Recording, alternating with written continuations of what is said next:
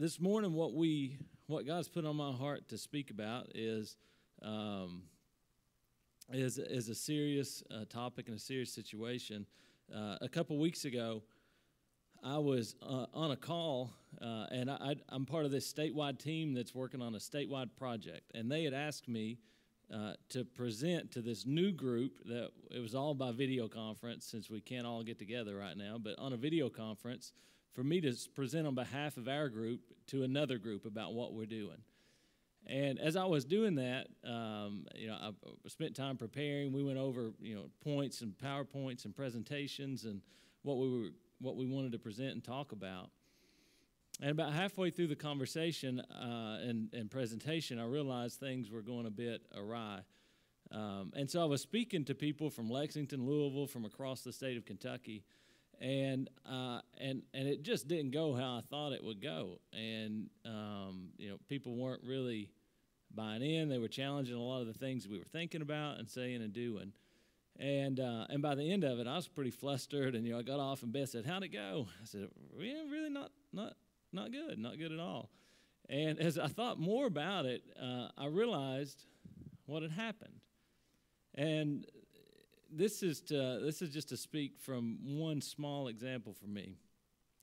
But I realized that the people from Lexington and Louisville, because I was from Eastern Kentucky and I was trying to present on a statewide effort, they kept saying, "Well, we know it's that way there." And I kept trying to say, "No, I'm talking about the entire state." But they couldn't wrap their mind around the fact that I could be, or someone from our area, from Eastern Kentucky, would be presenting and speaking about a statewide issue.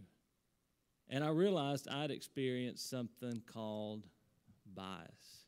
I'd experienced something that they could not look past where I was from to hear what I had to say. And that for me was just a moment where I went, okay, that I get it. This in no way compares to what we're getting ready to talk about today. But it gave me insight into the privilege I've had of being the color that I am and the life I was born into, and not had to push back against that type of bias but just because of who I was, what I looked like, where I was from, the color of my skin, that it didn't matter what I had to say, that there was no value placed on it. And bias is, racism is a form of bias. Bias is things we believe about a certain situation. It's a set of beliefs. Racism is when it's acted out. Bias is about, and in general, racism says, one color, the way you look, one race is better, is more superior or inferior to the other. Now, we're going to talk about this morning. I'm going to share some additional stories just from my experience. And we're going to look to the Bible and see what it has to say about this. And then we're going to say, all right, God, what am I supposed to do about it? How can I impact? How can I affect this? The beautiful thing about bias is the God we serve, Jesus Christ, experienced it himself. If you remember the story in John chapter 1 where Jesus calls Philip, and Philip runs to get Nathanael. I think it was his cousin. He says, "Nathanael, I got somebody I want you to meet, Jesus of Nazareth." If you remember what Nathanael said, he said, "Nazareth? Can anything good come from Nazareth?" So Jesus himself experienced, he came from a place. He came from a family that were blue-collar workers, construction. He was, they worked in carpentry. They were not seen as the higher class citizens. He came from that point and that perspective in his life. He pushed back and had to push through. And so the Bible teaches us several things about that. There's one verse I want to just start us with before we dig a little deeper that points us and says, you know what?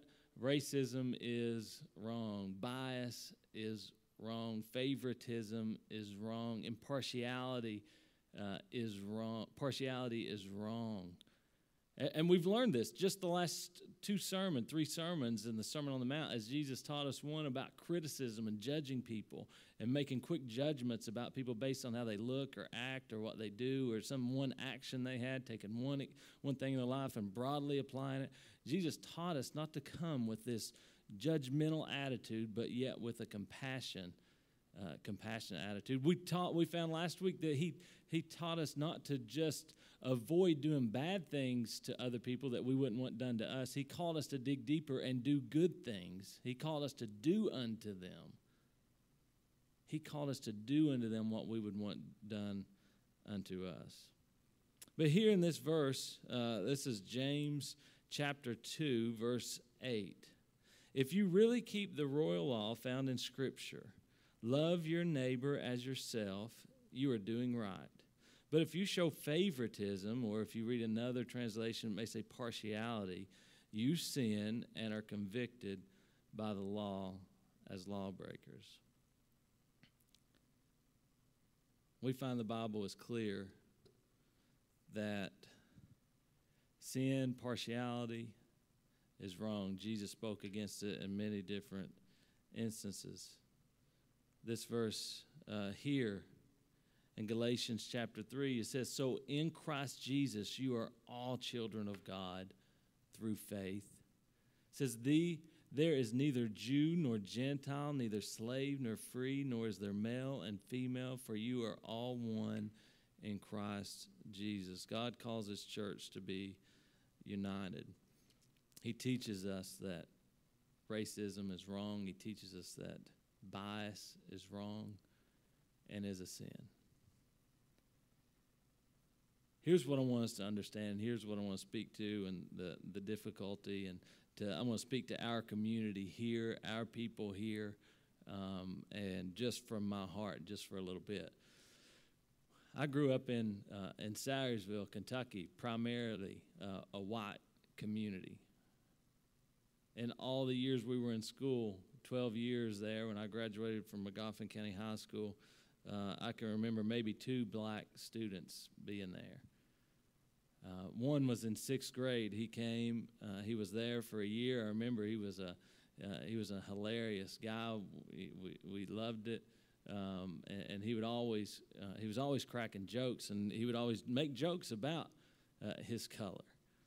And he would say things, even in a joking way. He'd say, "Oh, you just doing it's because I'm black." And if the teacher got on to him, and he would say stuff like that. And I didn't understand the context. And looking back now, I'm confident it was because he was struggling and dealing with the perspective and the way that people treated him because of his color. I grew up in a pretty much all-white community. There was a time when I was in high school, and I started playing music, and I fell in love with music. And actually, when I started listening to music and I played the piano, I fell in love with lots of different black musical artists. I loved Ray Charles, I loved B.B. King, I loved blues, I loved eventually got into black gospel, and I started loving this kind of music. And when I was a senior, I went to All-State Jazz tryouts in Louisville. My band director took me down there, and I remember when I was auditioning, there was the guy that I was competing against was just an incredible pianist, jazz pianist, a black guy who went to a school there in Louisville that focused on music, and I remember thinking, and I remember him looking at me like, "You're coming from Magoffin County, and you're playing jazz piano in an all-state jazz audition," but we hit it off. We found common ground, and he ended up beating me out. He was way better than me, very deserving of that. But just at that point, I began to see music as a way to connect and be a bridge between myself and people of color. And it became an opportunity. And what I found is that differences can be beautiful. You go on to the next year after I graduated high school. Remember, coming from primarily an all-white community. And I want you to understand, this is what I want to say as a point here, is racism exists in our community. It exists in our region. It exists in our country. It exists systemically, but most importantly, the Bible teaches there's a danger, and every one of our hearts have the capacity to build out bias. And this is why Jesus taught about it so much. It's why he did teach his disciples about it. It's why when he spoke to the Samaritan at the well, his disciples couldn't believe it. This is why he spoke into it, because it has the capacity in our hearts, and it's real in our region. I grew up hearing neighbors. I heard people, extended family, inward all the time. I heard to the point that they would say, I remember plain as day hearing somebody say they're taking over the TV. It's not been that long ago in the city of Pikeville. 3 generations maybe, 4 generations where slaves were bought and sold. We cannot pretend like it does not exist here and have some remnant. We know not that long ago there was a church in this county that made the decision to ban interracial marriage. We've heard conversations. We've heard discussions. I've heard people say, well, what if your daughter marries a black person? Literally, I've had people say that to me. I come from all that not really knowing what the world looks like, having a great close-knit family that always taught me everyone was created equal, had value, and they exhibited that. And yet I saw it in the culture around me, and I saw it in the community that wasn't true for everyone. And so I came to college, first moved into what was Pikeville College, then I came up. Had never really, I'd traveled some on vacations and to see family in other places, but, not been out much. And I got there, and I started to move into my dorm room, and I walked in, and I see all these clothes hanging in the closet. And guess what? They don't look like my clothes. They look different than me.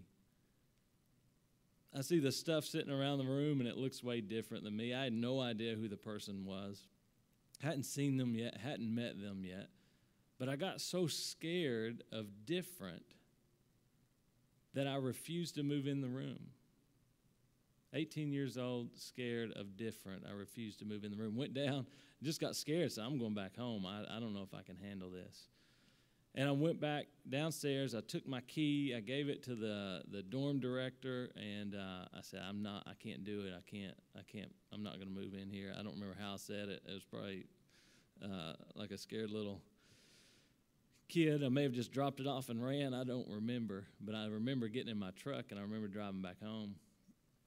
And I came back up for freshman orientation. I was just going to drive from home, and I remember I'd gotten the name of who my roommate was. I said, all right, I'm going to give him a chance. I'll find him, and I'll talk to him, and maybe this could work out, because I had other friends I'd found out that were going to be living up here. And so came back for freshman orientation, and I met a guy named Nate Brown. Nate was he was from Louisville, and he was black. And I remember we started talking. I had no preconceived notions or prejudice whatsoever, and I began to talk to him, and he actually played music. He played saxophone, and I played piano. We ended up hitting it off, and I got all my stuff and ended up moving in and lived with him for one semester before I ended up doing something totally different that I'll talk about in a second. But in that time, taking the time to listen and get to know someone and understand where they're coming from and the challenges he had growing up in Louisville with a single mom, the barriers that he faced, the struggles that he had, the time we spent together, I made a friend. And I learned a lot. And I learned primarily that differences are a beautiful thing. Rosie, as we were talking to her this week, our little girl, she's 10, and she hadn't seen anything about the recent incidents with George Floyd and Breonna Taylor. She had not been watching the news. She had not seen any of this that was happening. And Bethany and I decided, we should probably at least talk to her about this. And so we talked to her about George Floyd, and we talked about that situation, and we tried to, as best we could, explain to her what had happened in Minneapolis. And we explained,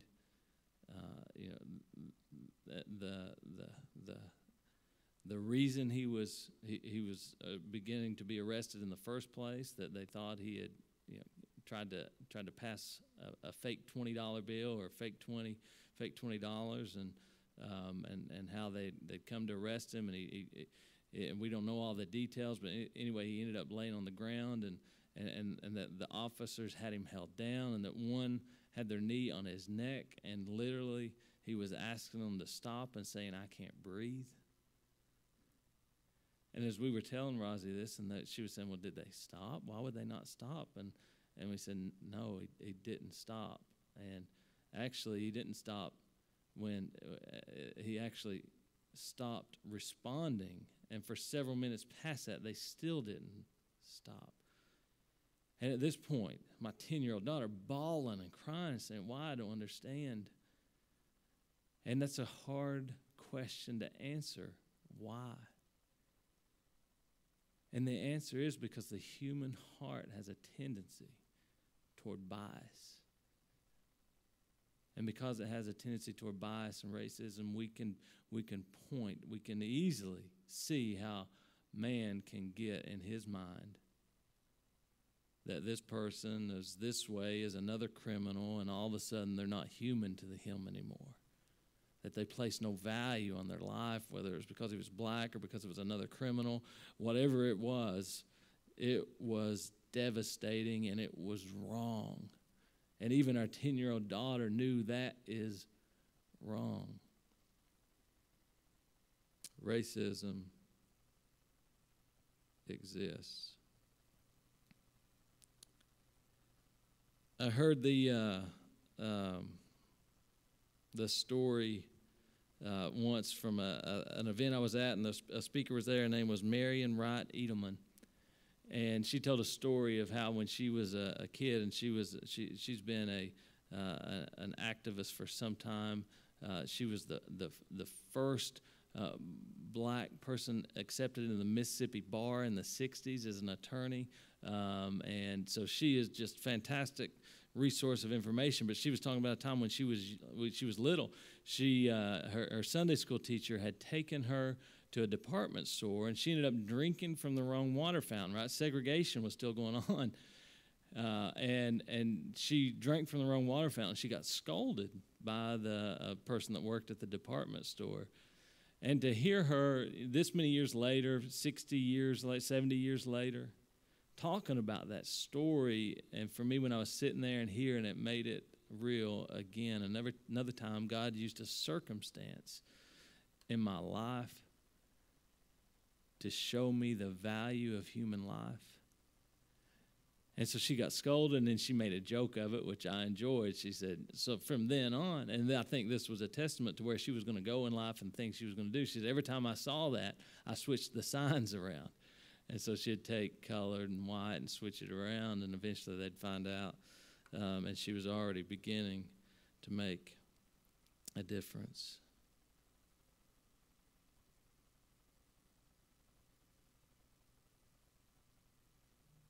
I'm going to ask you, just as we talk about this and as we work through and say, well, what do we do with it?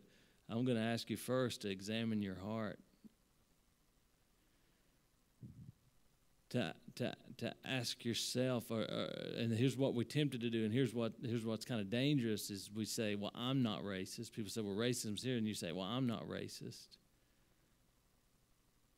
But then we have tendencies, and we say things, and even subconsciously sometimes we exhibit things that show our bias against people that we disagree with, or that we don't like the way they look, or whatever it might be.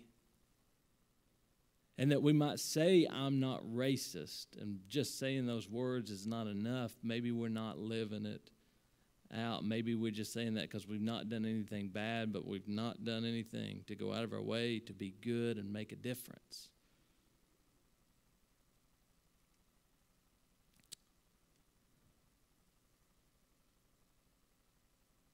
You see, Jesus in the Bible teaches over and over that we're to look at someone's heart. God looks at the heart. Racism as core is criticism of being judgmental, but it's refusing taking time to look at the heart. You're formulating an opinion of one person based on or you're taking what's happened in one situation, broadly applying it to a broad group, and it's just not right. God says we should take time to look at the heart. We know he teaches that it's wrong. This is another example with Rozzy. Several years ago, we were in St. Louis. This was 2 years ago. And we've tried to do our best to take time to inform her, educate her, talk about the history of why things are the way they are. And while we were there, we were staying not far from what was called the old courthouse in St. Louis, not far from the Arch. And this is the building. That room is the courtroom above, but similarly reconstructed what it would look like, and what is known as the Dred Scott case was first heard in this building. If you don't know the story of Dred Scott, you should look it up. You should share it with your children. But this was a case where Dred Scott and his wife Harriet, they had sued for their freedom. They'd been slaves their entire life. They were married, and they wanted to get freedom, and it went through 10 years of trials, I think, and eventually made it to the Supreme Court of the United States, where Supreme Court Justice basically brought down the opinion that said slaves don't have the right to sue because they are property.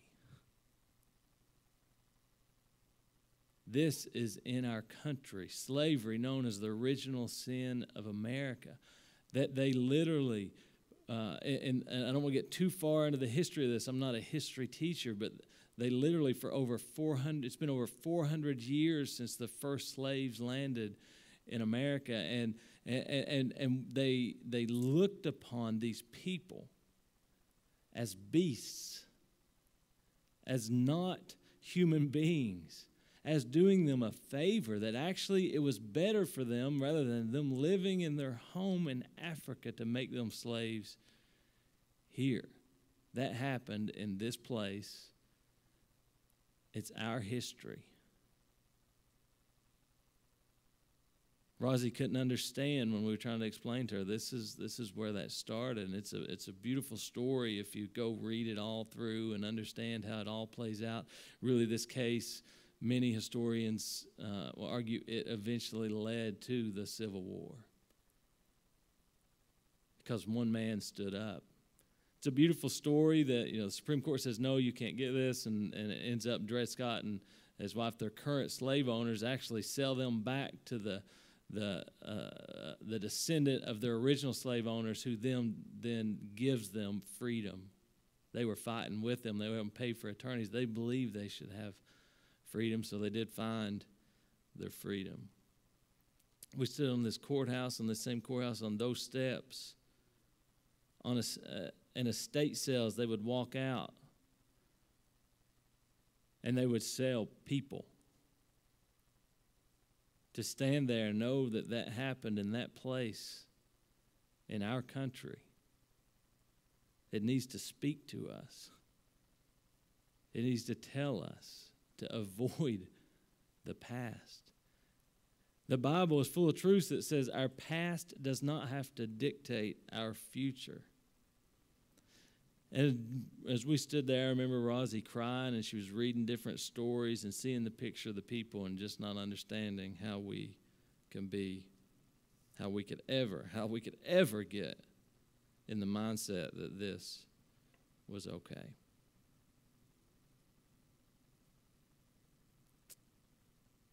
We've shared and we've saw in the Bible that racism is wrong, that bias is wrong, that it is sin.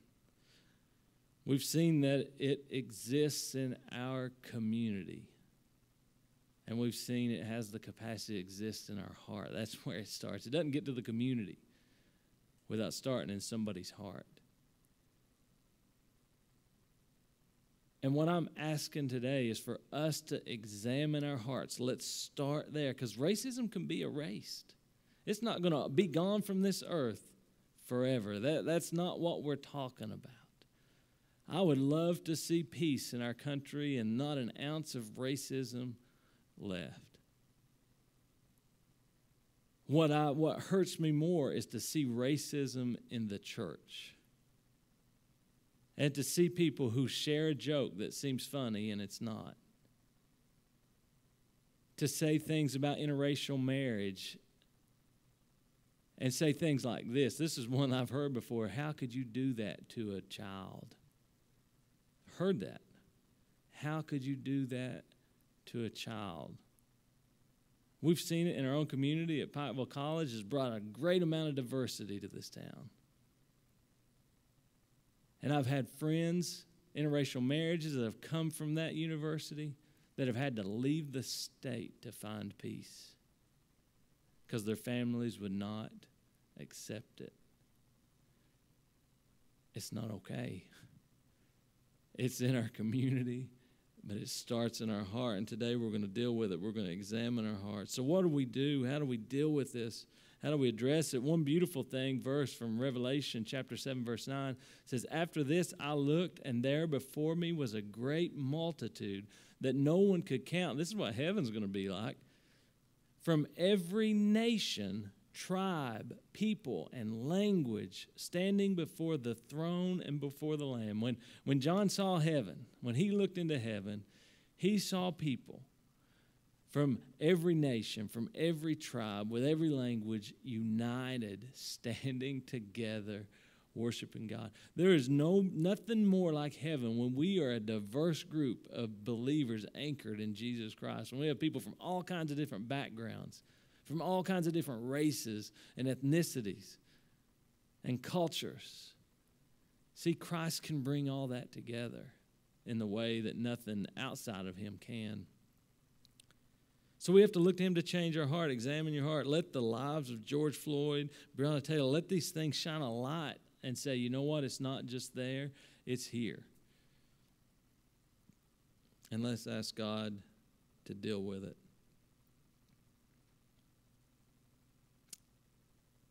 The second thing I'd say is to be a bridge builder. Let's not just be content with saying, I've not done anything bad. Let's find ways to be intentional, to take initiative, to build friendships, to reach out, to communicate in real and sincere and deep ways. Let's be the leader. Let's take initiative. And you can do that in your own family. I read one study while I was preparing for this, and a psychologist said, if you don't teach your children to be racist, or if you don't teach your children to not be racist, they will end up being racist. It's not enough just to let it go by and not be racist. We've got to dig in and teach them.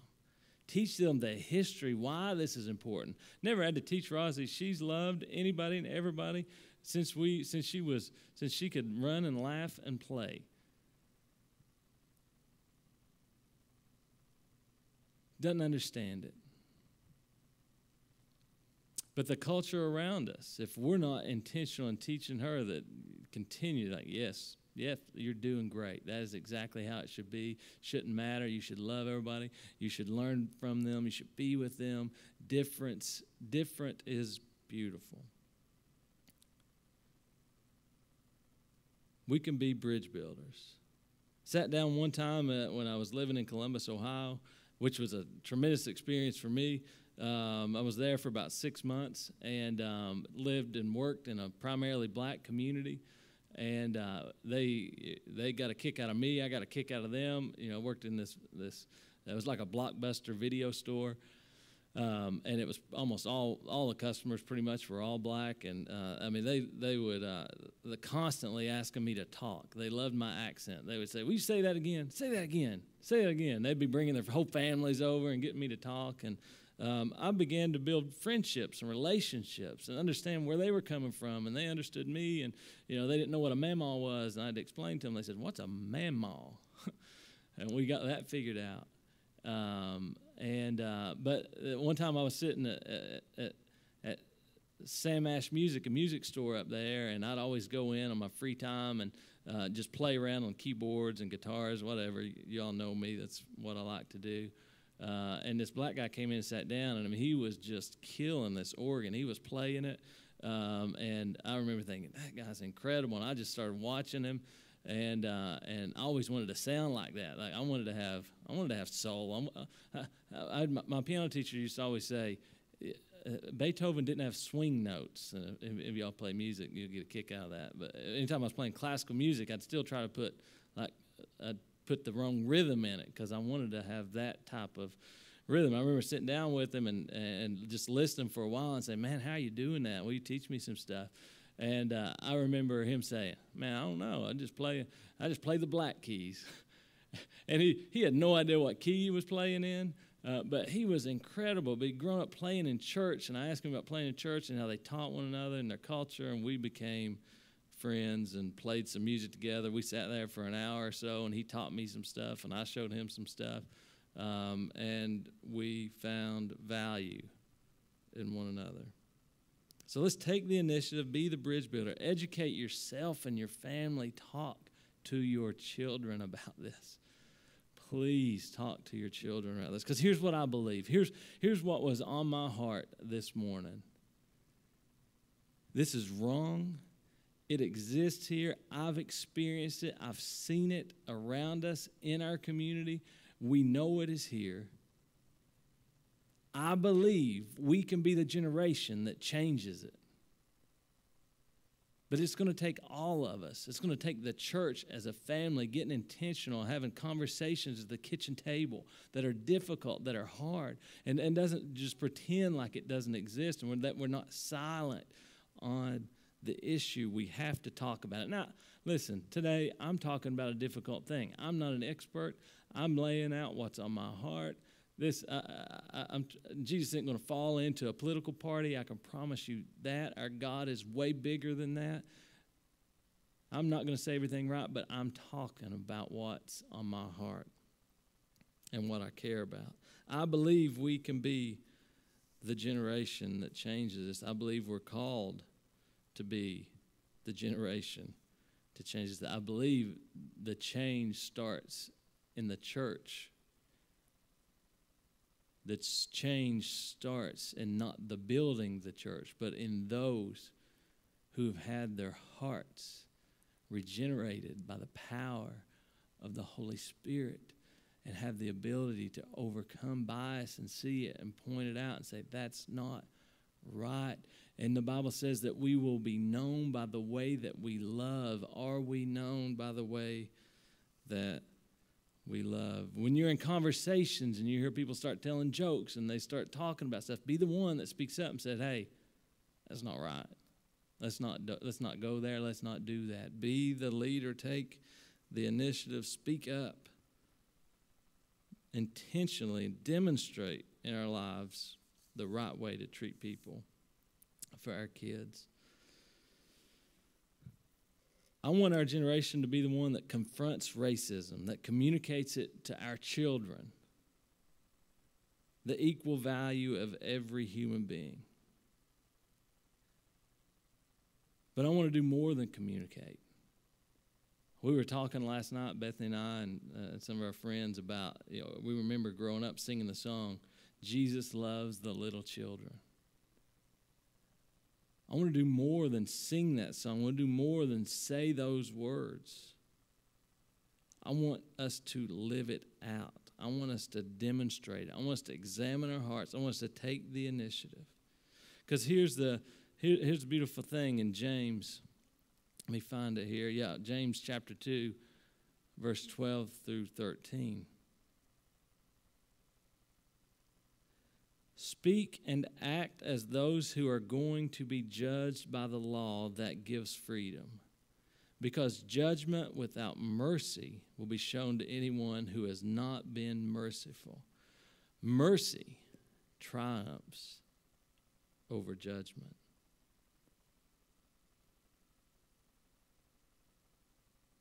I want to close with this one thought, that truth about myself, that my grandfather was a police officer. He was originally from Salyersville, from Magoffin County, was in World War II, and then got a job on the police force in Washington, D.C. when he got out of the Army. He served on the police force in Washington, D.C. during the Civil Rights Movement. I grew up as a kid. When he retired, he moved back to Salyersville on the old home place, the farm, built a house and retired. I grew up as a kid in the 80s and 90s as my papa living next door. I heard some stories about what he'd gone through and what had happened. He passed away when I was in high school. I'd love to go ask more stories now. But he came back to Eastern Kentucky because of the bias he had developed.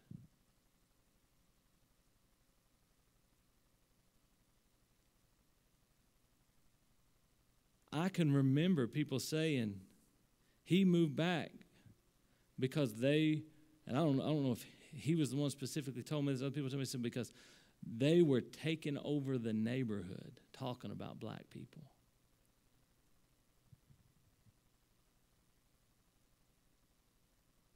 He came back with bias and racism.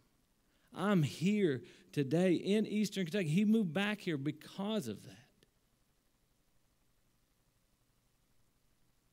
And I'm reminded of what Joseph said, that the devil, you meant this for evil, but God used it for good.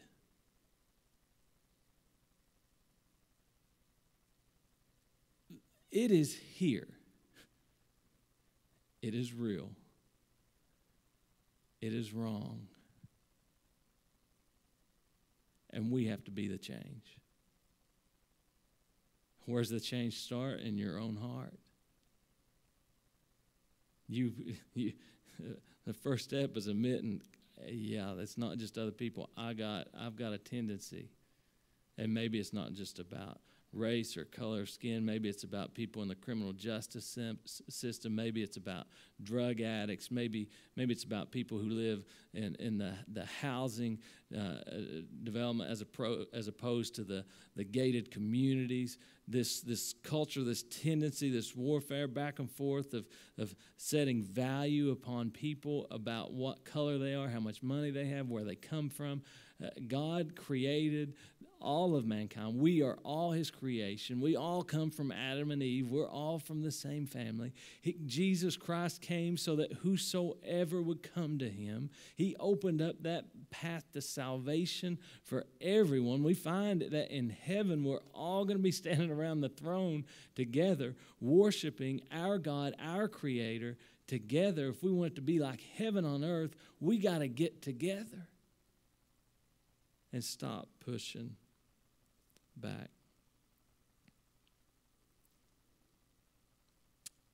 I think the church can inform the conscience of our culture, but that's not our primary role. We can't change the culture by new policy and rules, and we can advocate. I'm not saying we shouldn't advocate for just policies and to make sure that there's not things in our government, in our businesses, in our churches even, that create difficulties for people to engage and be involved and move up in life. We should take those barriers out every chance we get. But even if you set all the structure and the system right, you're still dealing with human beings implementing that system that have a heart. And the way you change them is the gospel. Is to remind them that I'm broken, you're broken, and they're broken, but we all have a Savior. in Jesus Christ, the one who walked from Nazareth, who everybody said, what good can come from Nazareth? Who was crucified on a cross unjustly, who can resonate, who stood with those who couldn't stand for themselves, who consistently sought out the marginalized and the ones that nobody else cared about. Even his own disciples would try to push people away. And, the blind guy that was trying to get to Jesus, he was saying, be quiet. They were saying, leave him alone, leave him alone. And Jesus always hushed his disciples and said, I came to heal the sick.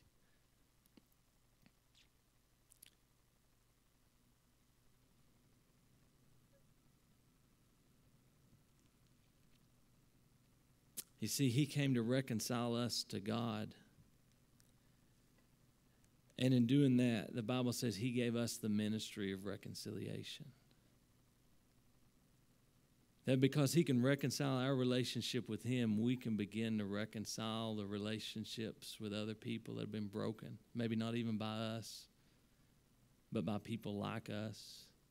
That we can actually care about what has happened and give our best effort to do good. Mercy triumphs over judgment. In Romans chapter 12, there's a passage of Scripture, 9 through 21, that says, love in action. Let me read it to you. Love must be sincere. Hate what is evil. Cling to what is good. Be devoted to one another in love. Honor one another above yourselves. Never be lacking in zeal, but keeping your spiritual fervor, serving the Lord. Be joyful in hope, patient in affliction, faithful in prayer. Share with the Lord's people who are in need. Practice hospitality.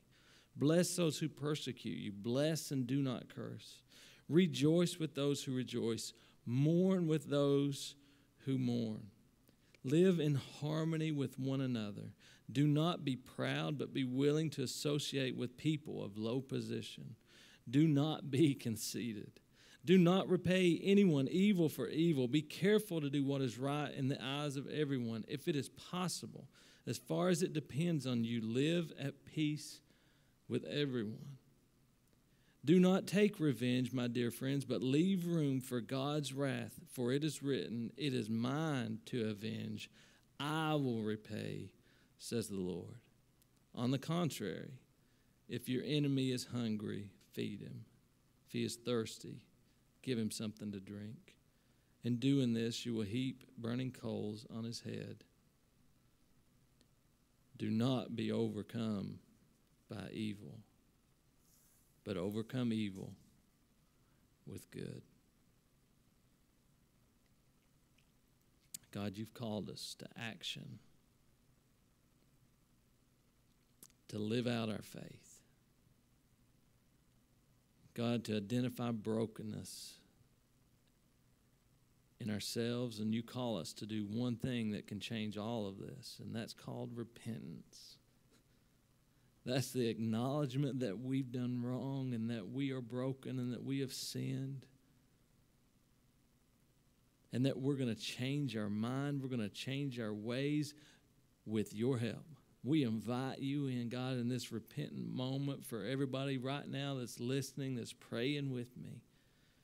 God, we just want to come to you. We want to seek you, and with your help, God, we want to do better. God, we do not want to be content with the fact that we've not done anything bad. We want to be discontent with the fact that we've not done enough good.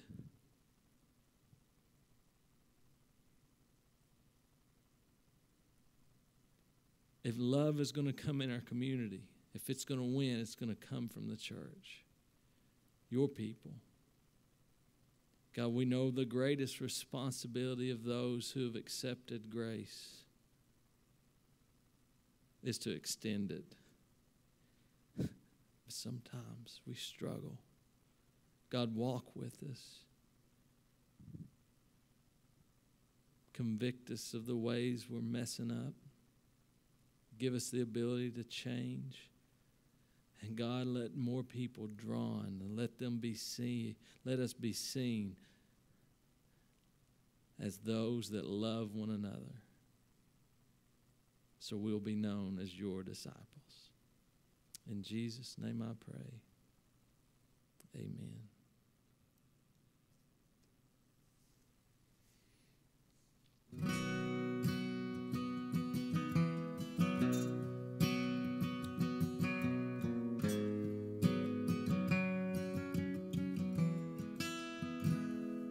Lord, I come, I confess, bowing here, I find my rest. Without you, I fall apart. You're the one that guides my heart. Lord, I need you. Oh, I need you. Every hour I need my one defense, my righteousness. Oh God, how I need you.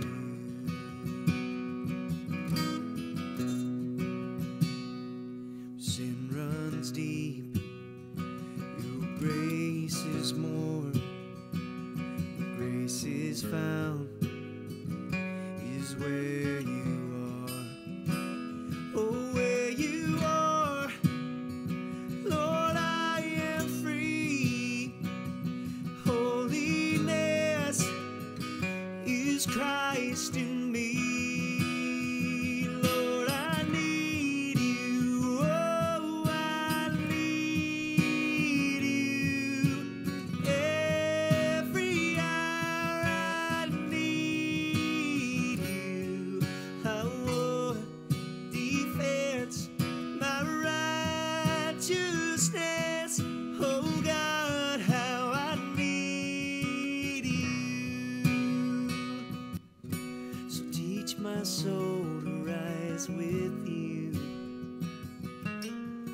When temptation comes my way, when I can't stand to fall with you, Jesus, you're my hope and stay.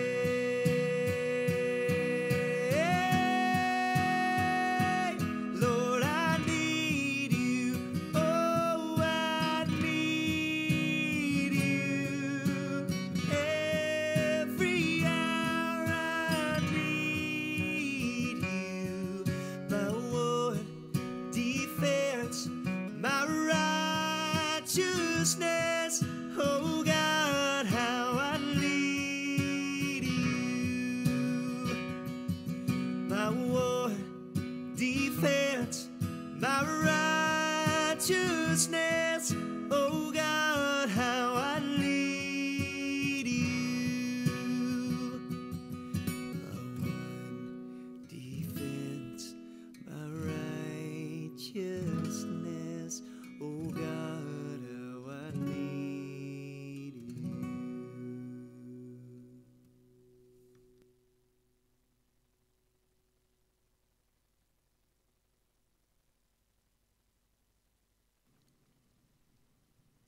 We're going to wrap up this morning's service. I appreciate you for joining.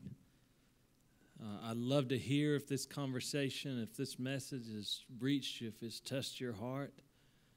We'd love to hear about it. Send us a message, comment on the video, message us on Facebook, email us, send me a text, give me a call. We believe this is a turning point. We believe this is a time that God has brought us to this point to acknowledge things we've been ignoring. And we're going to own it. We're going to accept it, and we're going to do better. You know, Beth always says, do what you know until you know better. And I think that has great application here. God is showing us the way. And I pray you share it with your children. You take intentionality and take ownership in your own family. Saying, let's start it here at this family unit, this generation. Things are different.